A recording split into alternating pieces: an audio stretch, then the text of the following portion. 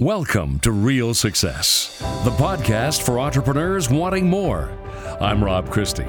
Executive and life coach Brent Haedy will take you on a journey exploring the key pillars of real success, ultimately leading to your best life. Stay connected and experience the success that really matters in business and life. And now, here's Brent with today's episode. At the ripe old age of 38, I experienced my first real backpacking traveling adventure to Guatemala and Belize in 2004. But that's only half the story. The other half is the way I got there. It came after a long, difficult, multi-year period of my life. I struggled daily with my self-confidence, stress over business inconsistency, and fear of failing.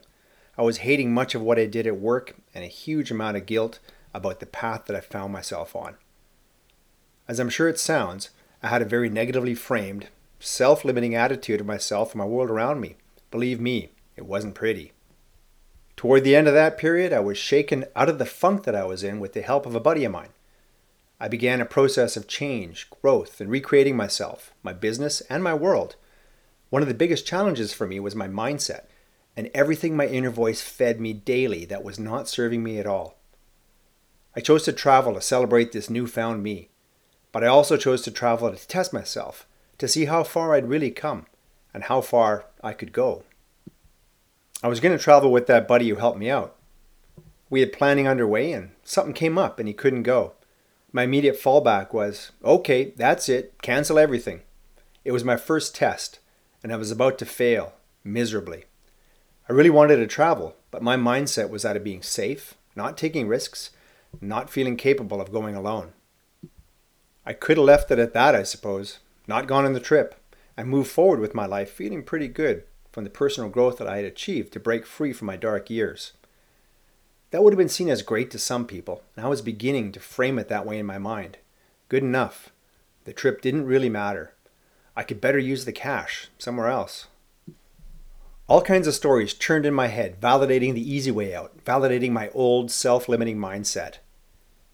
But I had recently learned to challenge my inner voice, to acknowledge and face whatever caused me to think and say, well, that can't happen. And so I did. I thought a lot about why I wanted to travel, and why now. I wanted to stretch outside my comfort zone and push myself to face something alone. I wanted to create an experience of fun and adventure, where I would need to rely on connecting with people I didn't know, doing things I had never done before, and take some risks. Excited about the possibilities, I started telling family members and friends. Test number 2.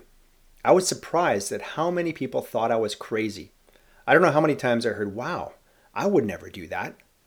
I gotta say, it got me second guessing again.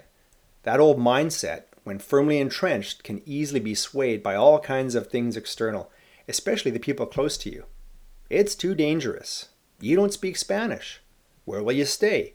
The Canadian government website says don't travel there. You could get sick, and on and on and on it went. Thankfully, I also had somebody who was all for it. My wife, Gail, who I had just begun dating at the time, who was super excited for me. She thought it would be an incredible adventure, and if she didn't already have an adventure of her own planned, and if our relationship was a bit further along, we might have actually traveled together. With her support, and my taking conscious steps to consider and move beyond each and every one of the fears that other people raised, I kept moving forward with my plans. I dreamed of the amazing experiences I could have, and I told myself how it would help me when I came back. So, I booked a flight into Guatemala City and home from Belize City nearly a month later. Everything in between was wide open for me to create on the fly. Now, if you know me, I'm a planner. So yes, I did do a bunch of research, and I did have several ideas of places I wanted to go and experiences that I wanted to have, but I wasn't attached to any of them. The only thing I did do was to book accommodations that first night because I'd be arriving at night to a massive city in a country I had never been and did not speak the language very fluently. Baby steps, right? I recall sitting in the airport in Houston, waiting for the flight to Guatemala City, just shaking in my boots. So much second guessing as my inner voice got louder and louder. Fear, uncertainty, and questioning my ability to do this all had me wanting to turn and head right back home. Then came another test. I saw another person who looked to be a backpacker traveling, so I summoned the courage to strike up a conversation. A test in itself, because that's not the natural thing for me either. My attitude was just to stick to myself and not to bother others. Because of my willingness to challenge my old mindsets, to face my fears, and to shift my attitude, I experienced the trip of a lifetime. Here's just a handful of the amazing things that I did. I sat atop a mountain as I watched the neighboring volcano erupt right before my eyes. I climbed above the jungle tree line and I sat atop an ancient temple in Tikal, an ancient Mayan city, and I meditated at sunrise as flocks of parakeets flew by. I had the place completely to myself. I slept in a treehouse. How cool is that? I was able to negotiate a ride across the Bay of Honduras from Guatemala to Belize in a small fishing boat with an outboard motor, kind of like the one that you'd use on a lake here. I crossed the bay along with a captain, a first mate, and an 80-something-year-old Guatemalan gentleman as the only other passenger. I spent an entire week on an island 2.5 hours off the coast, where I dove with dolphins in the wild for the very first time in my life. Just me, 2 other divers, and a pod of dolphins who hung around and played for a good 15 or more minutes. Definitely a bucket item list that I was able to check off. I visited a Garifuna village with deep African roots and was treated to a private drumming concert by a bunch of local kids from about 4 to 14 years of age. It was magical.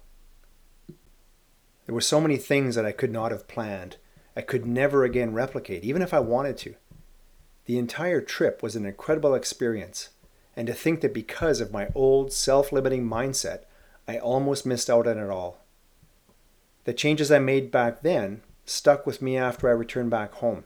Yes, my old attitudes and beliefs behind them did pop back up every now and then, but the huge difference was that now I knew what could be accomplished when I faced, challenged, and shifted them. My old mindset did not own me anymore. Why does this story matter? Why does your mindset matter? As I think you may have picked up on, shifting your mindset is absolutely vital if you want to create a different experience in your world. Whether that's something in your personal life, like my traveling, or something in your business world, there is one thing that we all need to remember. Essentially, no change happens without a mindset shift first. It's the second of my 7 pillars of real success, and it's second for a reason.